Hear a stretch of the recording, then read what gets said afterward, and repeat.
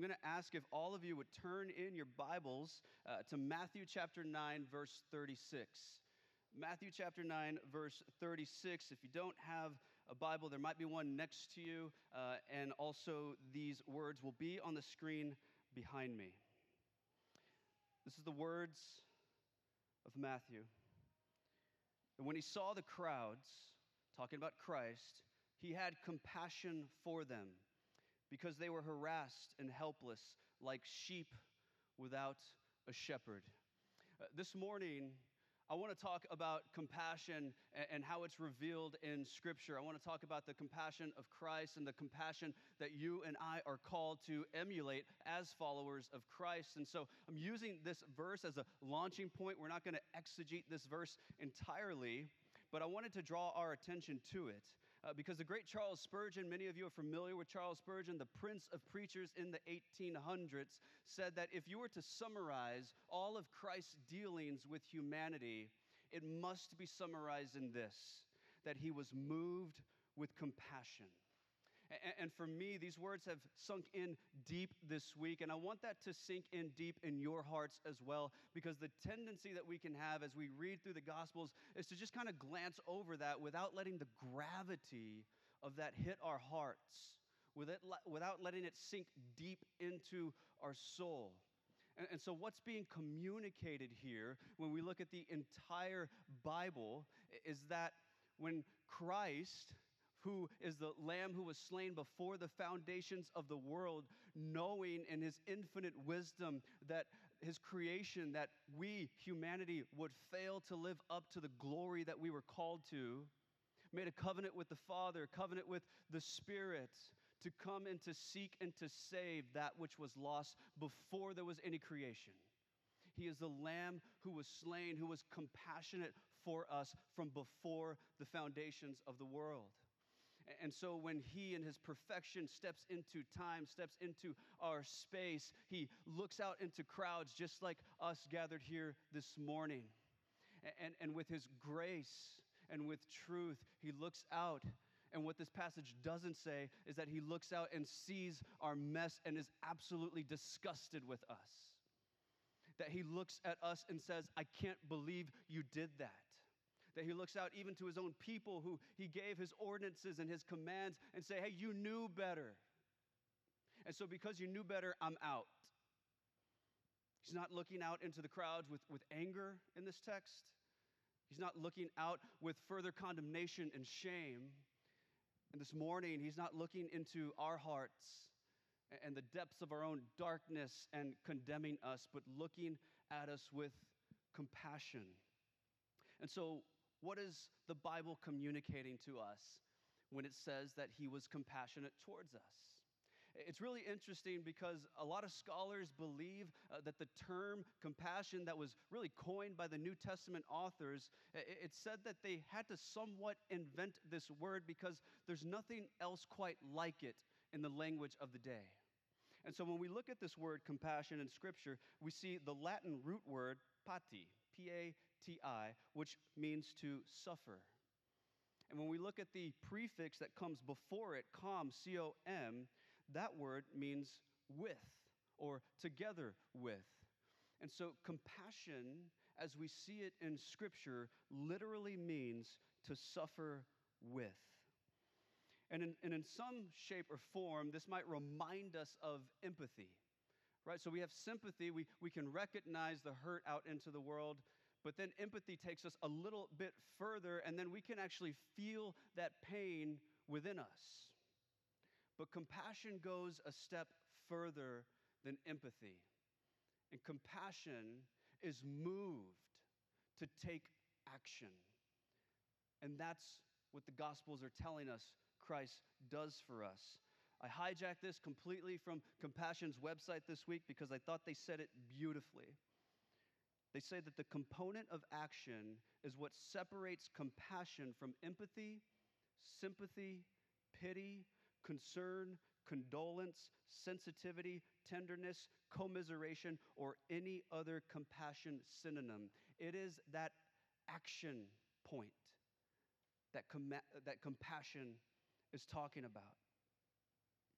The other thing that's interesting when we look into the scriptures is that this word carries with it something even further than that. And the Hebrews talked about this a bit.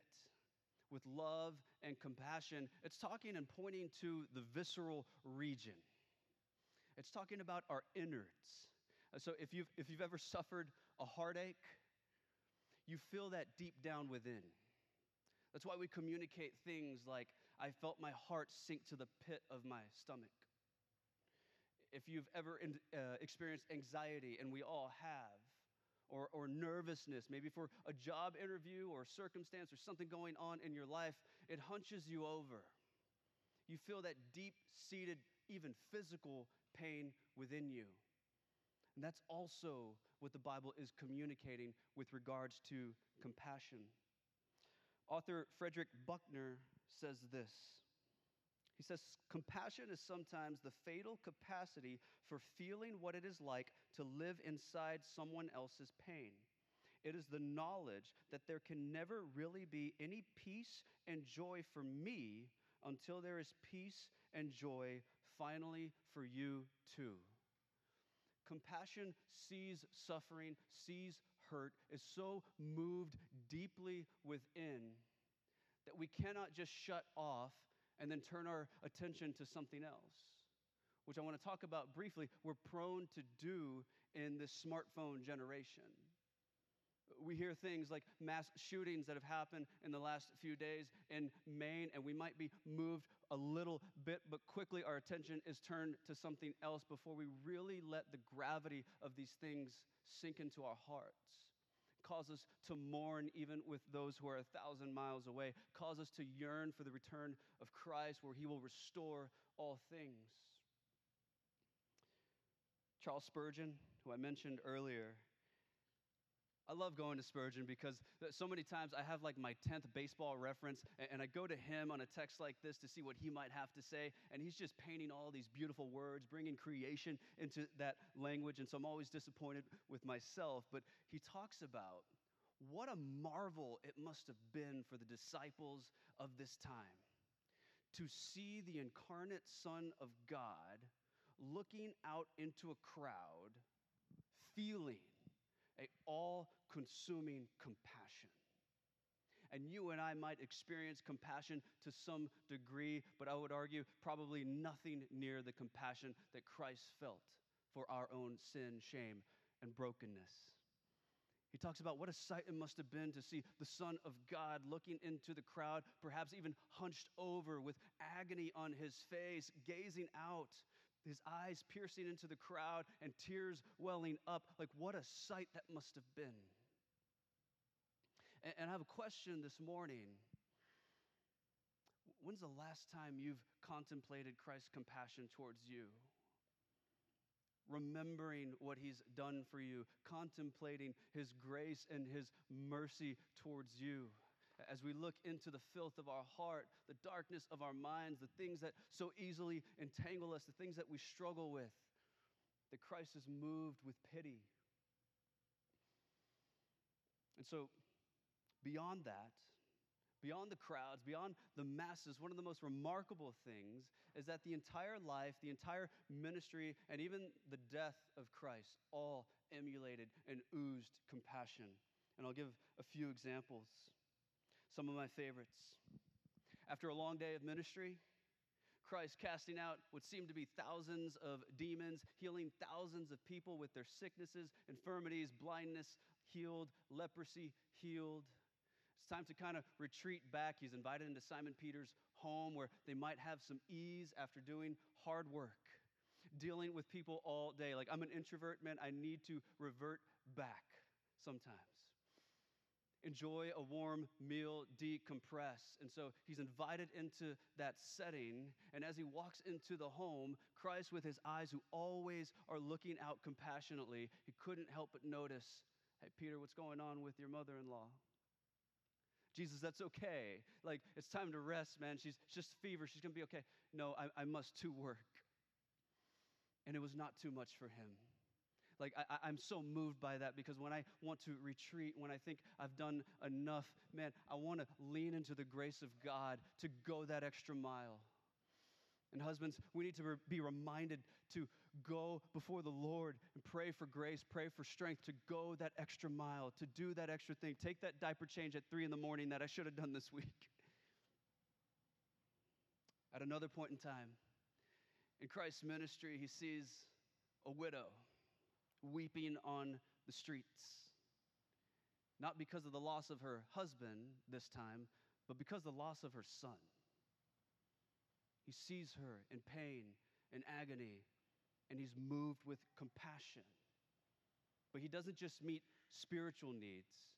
He also steps into action to meet physical needs as well, knowing that no one could be more socially vulnerable than a widow who has now lost her son.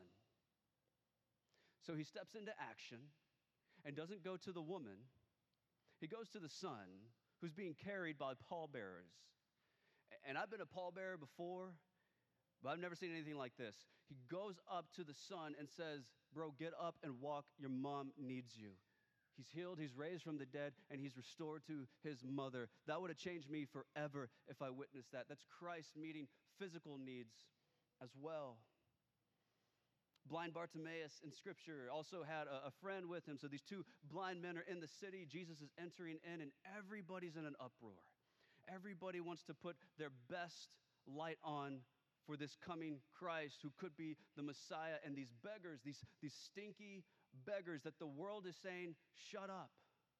Stay in your place.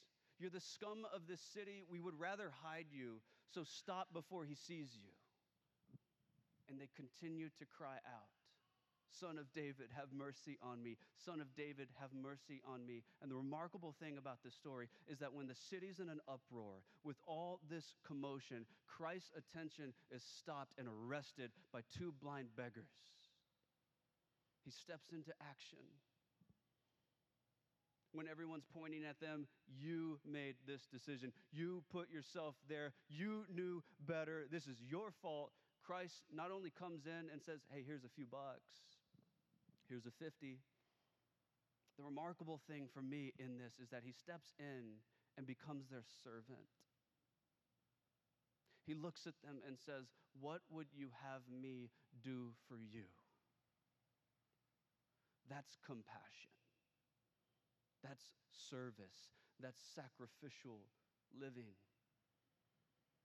And even at his own execution, Christ's compassion is emulating off of him because he went to his scourging without a friend by his side. He knows the feeling of being abandoned. He went to his death without any regard for himself because he didn't even have a tomb to call his own.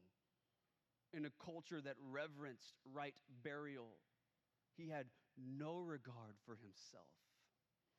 This is compassion. And when I contemplate that, I think, man, have I rarely felt true compassion? Concern, interest in things at times, but man, I want to feel the heart of God that is moved and compelled into action. And so for us who profess Christ, who claim to be in him, I think it's only fitting and right that if this chief characteristic of our Savior is that he was compassionate, then should it not be the chief characteristic in our life?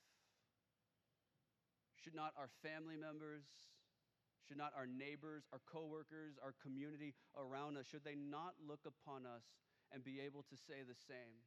They may say a lot of great things, but are they willing to say that person, that man, that woman, she is a compassionate person? Christ says in Matthew 10:24-25, "A disciple is not above his teacher, nor a servant above his master. It is enough for the disciple to be like his teacher, and the servant like his master." If we are in Christ, then it should equal transformed living. That's what the power of the gospel does. It brings transformation. That's why Paul says in 2 Corinthians 1:3-4, Praise be to the God and Father of our Lord Jesus Christ, the Father of compassion and the God of all comfort, who comforts us in all of our troubles so that we can comfort those in any trouble with the comfort that we ourselves received from God. If we've been given grace, mercy, and compassion, it's to transform our lives so that we would reflect God in doing the same. And that's what we're called to, C3. That's the great calling on our lives, is to reflect Christ in all things, in obedience to him. And before I asked Jim to come up, I was thinking this week of one unique challenge that we face in 2023. Because if we look at the technological advances and the amazing comforts that we're thankful for, but that we enjoy, that is a complete anomaly to the rest of human history, we have to be warned. I think it's important for me to be warned of certain hurdles that we might face, because there is, if you look into society, there is an erosion in the human capacity to feel empathy and to feel compassion. And I would take that further. I think there's an erosion in our human capacity to be self-reflective. And so sociologist Sherry Turkle has a book called Reclaiming Conversation. And she says this in a beautiful way. She's a very smart woman. She says, our rapturous submission to digital technology has led to an atrophying of human capacities like empathy and self-reflection. When you speak to a person in person, you're forced to recognize their full human reality, which is where empathy begins. A recent study shows a steep decline in empathy as measured by standard psychological tests among college students of the smartphone generation. And conversation carries the risk of boredom, the condition that smartphones have taught us to most fear, which is also the condition in which patience and imagination develop. Essentially, what she's saying here is that if you and I were to look, Sunday evening news is perhaps the most depressing hour in the week. And it's just story after story after story. And the remarkable thing is it's just our local news. Like, it's just a 30-mile radius. And it's boom, boom, boom, the next story, the next story, the next story. But then we can go on to something ridiculous, like a squirrel on skis, and just kind of get moved. And so we hear about 5 dead in this shooting, but now we're looking at Chippy the squirrel. And so there's no time to mourn.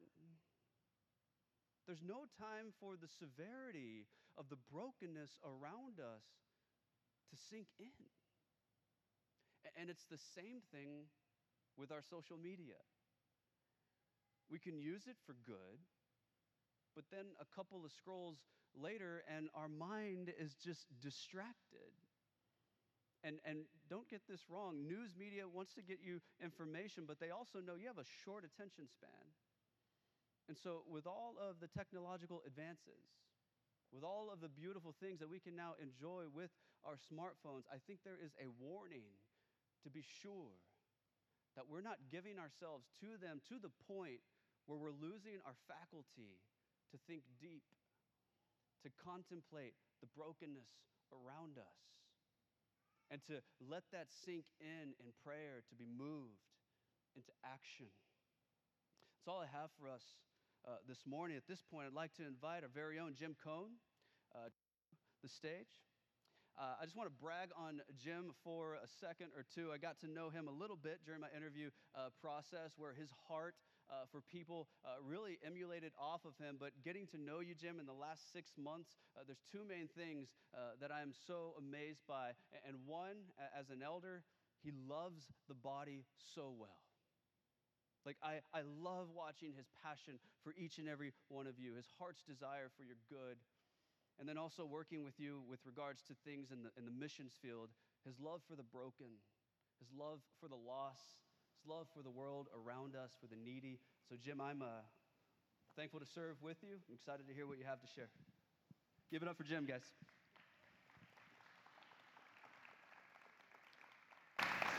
Thank you, Robbie. That's a pretty tough act to follow. Just so your expectations are set right. I mean, I don't want you to think that I'm going to be able to continue with that kind of momentum. So, good morning, church. We, as Robbie mentioned, Welcome to our 8th Compassion Sunday here at C3. And anytime I get to talk about compassion, I get excited, a little emotional. It's a wonderful organization, and I'm very grateful for this opportunity to talk about compassion and God's work in compassion. But first, I'd like to talk about why it's important. In Genesis 1:27, we learn that we are all made in God's image. We're all image bearers, all men, all women. So as the people that are image bearers, it's baked into our DNA to help and care for those in need. This is especially true of those of us who know the Lord and who call God our Father. His heart breaks for the children, broken and hurting. We can't help but for our hearts to break as well. So what does the Lord require of us?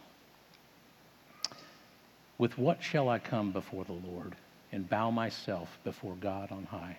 Shall I come before him with burnt offerings, with calves a year old? Will the Lord be pleased with 1,000s of rams, with 10,000s of rivers of oil? Shall I give my firstborn for my transgression, the fruit of my body for the sin of my soul? He has told you, O man, what is good. And what does the Lord require of you but to do justice, to love kindness, and to walk humbly with your God? Micah 6, verse 6 to 8. Justice, kindness, and mercy. Walk humbly with your God, just like the song that Bo and the worship team sang earlier. So we recently learned in the book of Nehemiah, it's not what we're doing necessarily as much as it is who we're doing it for that's important. And so Nehemiah was faced with tremendous opposition in rebuilding the wall. And the opposition of extreme childhood poverty and the need for Jesus all over the world is very evident today. So Nehemiah teaches us that God's people walk in fear of the Lord, not what they won't have or can't have. They walk in fear of the Lord. If you faint in the day of distress, your faith is weak. That's Proverbs 24:10. Bottom line, we trust God and we act just like Nehemiah did. So what does that mean to us today? What's that look like? There's over 2,000 verses in the Bible that address poverty and the poor.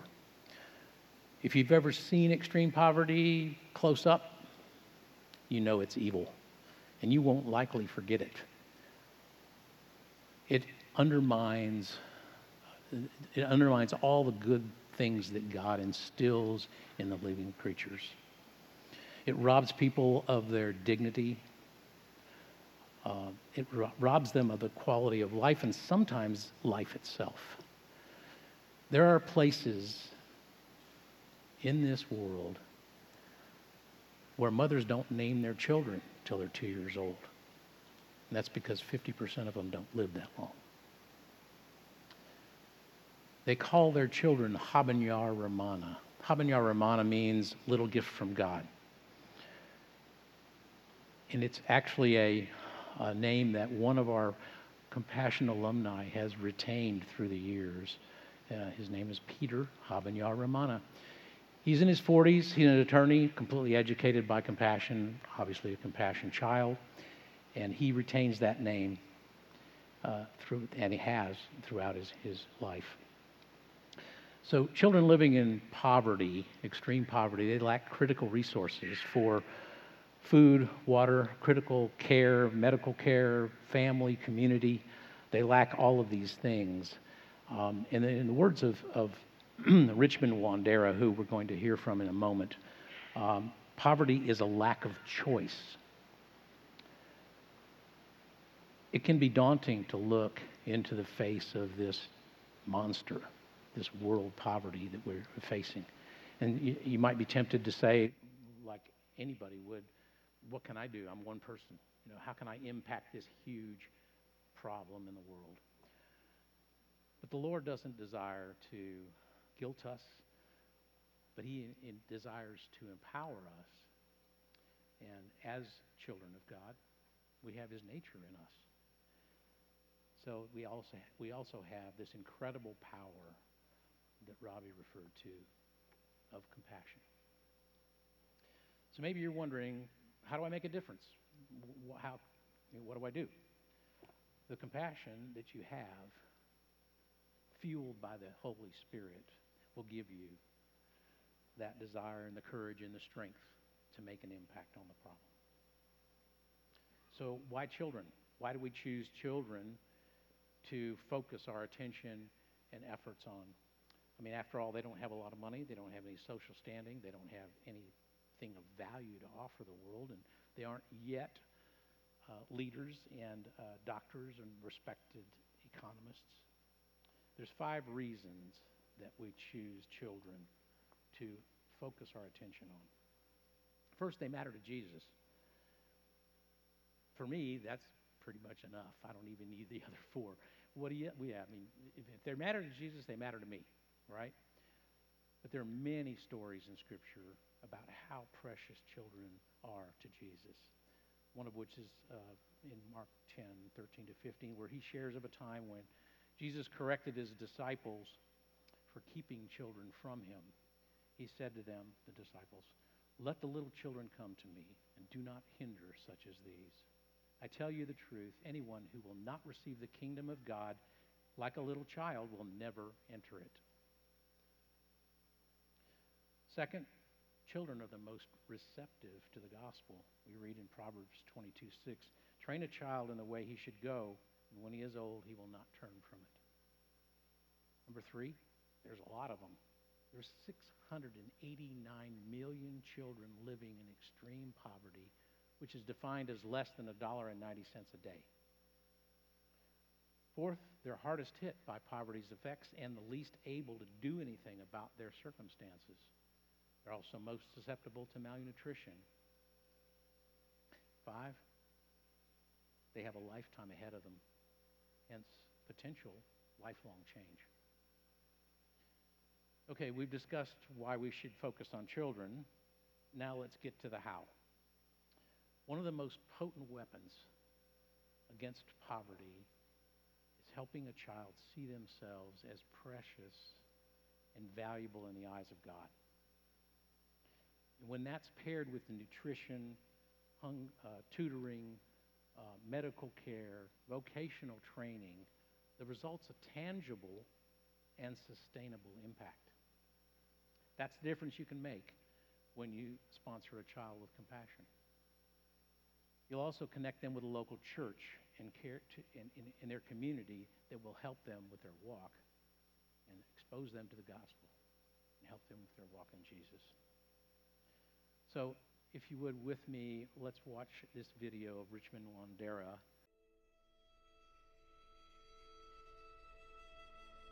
When I was 8 years old, my father was taken away from us.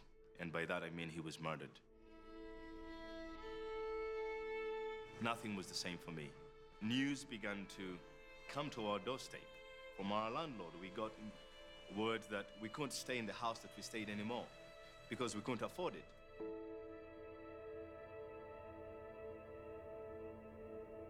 My mother had no job. My father was the only breadwinner. We moved from where we stayed to a place called Naguru Kasenke, which is one of Uganda's largest slums. And then I was introduced to our new home, which was a 12 by 12 room. I looked up on the roof. It was a tin roof that had holes in it. I've been to places where when it rains, people are happy. They get excited. But for me, growing up, whenever it rained, that was a night that we would stay standing. Get little buckets, place just where the holes in the roof are, and wait until morning.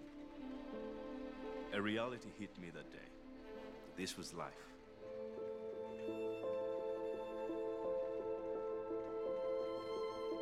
I remember when my mom said to us there was no money for food. That ushered us into a place where we were now going to begin to go to the street to fend for food. Hunger began to set in, lack of water. I was a kid. I didn't have time to be a child anymore. And as I lived like this on a daily basis, poverty began to speak to me as a child. I felt I was nothing. I didn't matter. Nobody cared to know my name. I think the best way I could describe who I was and what I thought is the word hopeless.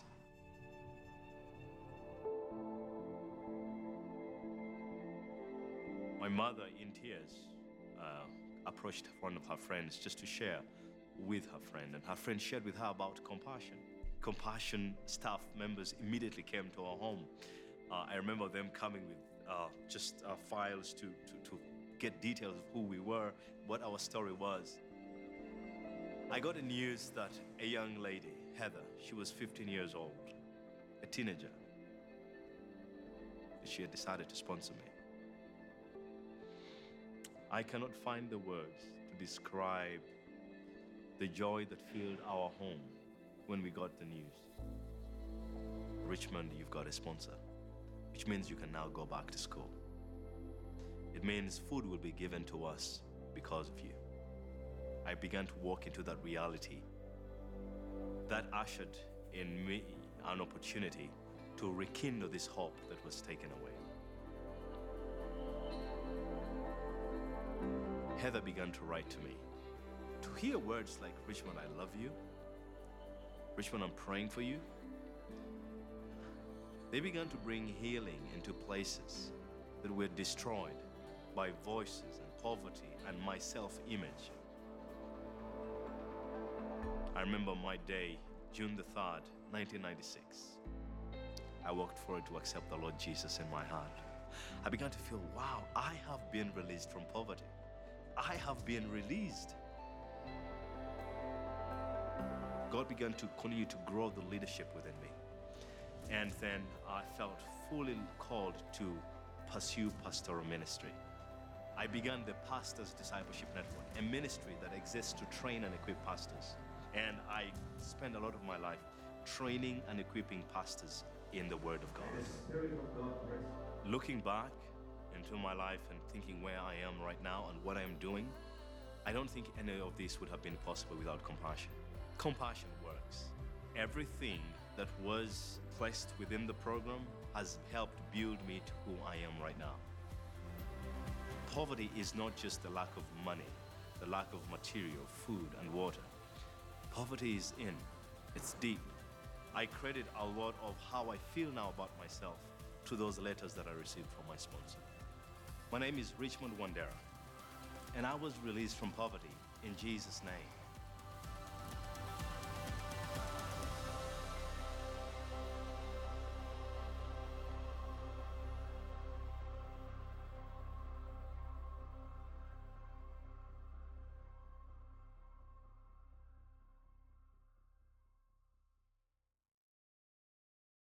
Is a lack of choice.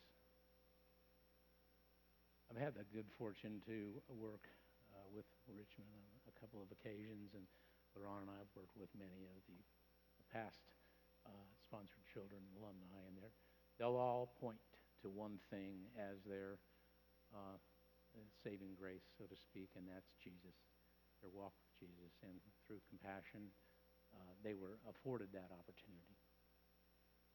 So what makes Compassion so unique? Why is Compassion a unique ministry?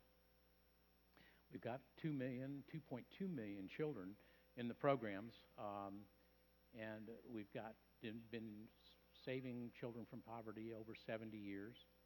We've worked with over 8,000 frontline churches in 29 countries, the 29 poorest countries of the world. Many of you are sponsors. And have experienced the joy of changing a life in Jesus' name. Ron and I have been sponsors for many years. We've had 4 for a long time, and then our oldest, Ronnie, in Kenya, graduated from high school last September. So we're at 3 right now. Our children are in Uganda, Kenya, and Mexico. Compassion is a 3-chord approach to ministry. First, we're Christ-centered. Second, we're church-driven, and third, we're child-focused.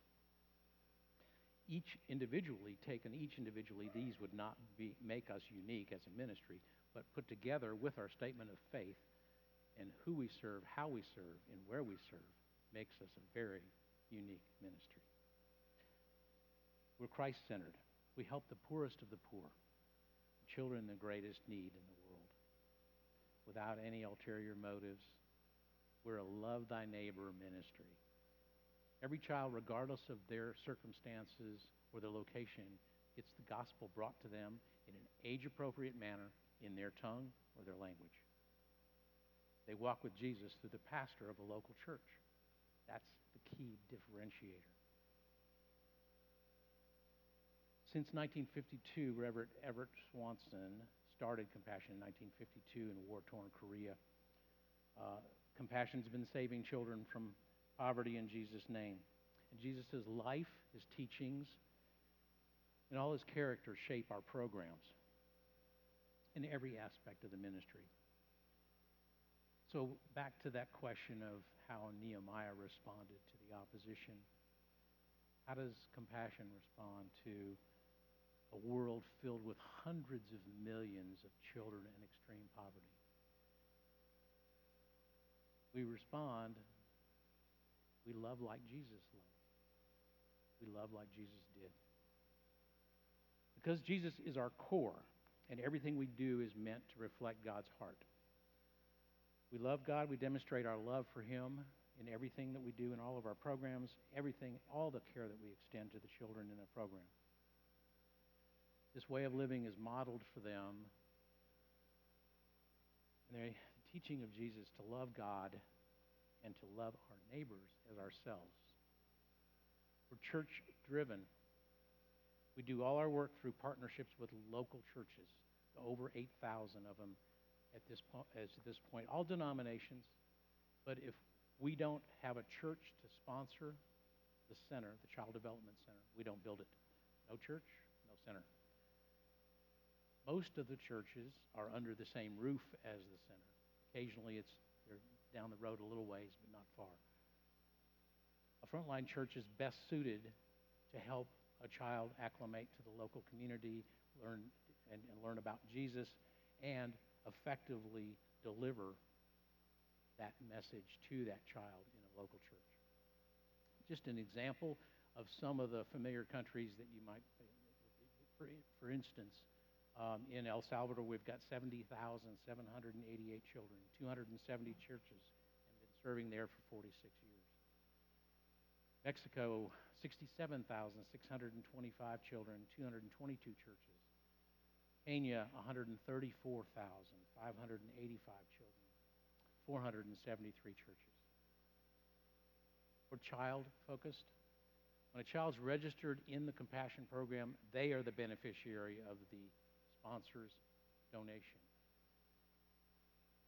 Yes, the family members and caregivers might receive ancillary help from Compassion, but the primary result is to benefit that child. It's a singular one-on-one sponsorship. Changing the life of a child isn't something that can be passive, though. You have to step up and act. As we learn in 1 John 3:16 to 18, this is how we love Jesus. Jesus Christ laid down his life for us. And we ought to lay down ourselves, our lives, for our brothers and sisters. If anyone has material possessions and sees a brother or sister in need, but has no pity on them, how can the love of God be in that person? Dear children, let us not love with just words or speech, but with actions and in truth. The thing is, when you choose to sponsor a child with Compassion, it's not just to benefit the child, it benefits you as well. We find hope, we find ourselves. Isaiah 58:10 says, if you spend yourself in behalf of the hungry and satisfy the needs of the oppressed, then your light will rise in the darkness and your night will become like the noonday. We give of ourselves on behalf of those in need. The light of Christ, the hope of Christ shines in and through us in profound ways. This way of living, spending ourselves, is the antidote to that disease of self focus that we talk about every week here at C3 and that we battle every single day on an individual basis. Lord, break my heart for what breaks yours. We have a unique opportunity today. This is Compassion Sunday. To speak up on behalf of those precious children living in poverty. In the words of St. Teresa, Christ has no body but yours, no hands, no feet on earth but yours. Yours are the eyes through which he looks compassion on this world. Yours are the feet with which he walks to do good. Yours are the hands through which he blesses all the world. Yours are the hands, yours are the feet, yours are the eyes. You are his body. Christ has no body now on earth but yours. I like to say if your heart belongs to Jesus, your hands and feet do too. If you can come and visit the sponsorship table, you'll see the faces of these children that are in extreme poverty. And if you are so led and you choose to sponsor a child, you're providing a lifeline to a local church, but also nutrition, medical care, tutoring, all the opportunities to learn a trade and to prosper in life. So if you are and you choose to prayerfully consider sponsoring a child, you will change a life forever. Jesus said, anyone who welcomes one such child in my name welcomes me. Please watch this short exit video. When an opportunity of changing the life of one child is presented, our job as the body of Christ is to respond the same way like Jesus responded. Introducing them to Jesus, introducing them to the everlasting love of God. If you're thinking about sponsoring a child, I would say act. Because for me, when my packet was picked up, it was not just a packet. My sponsors picked me. And with faith in Christ, my life was forever changed. And you can do that too.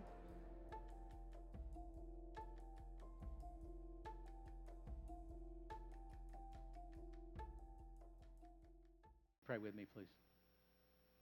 Heavenly Father, we trust the design of your plan, made in your image, to care for those in need, particularly those children who live in extreme poverty.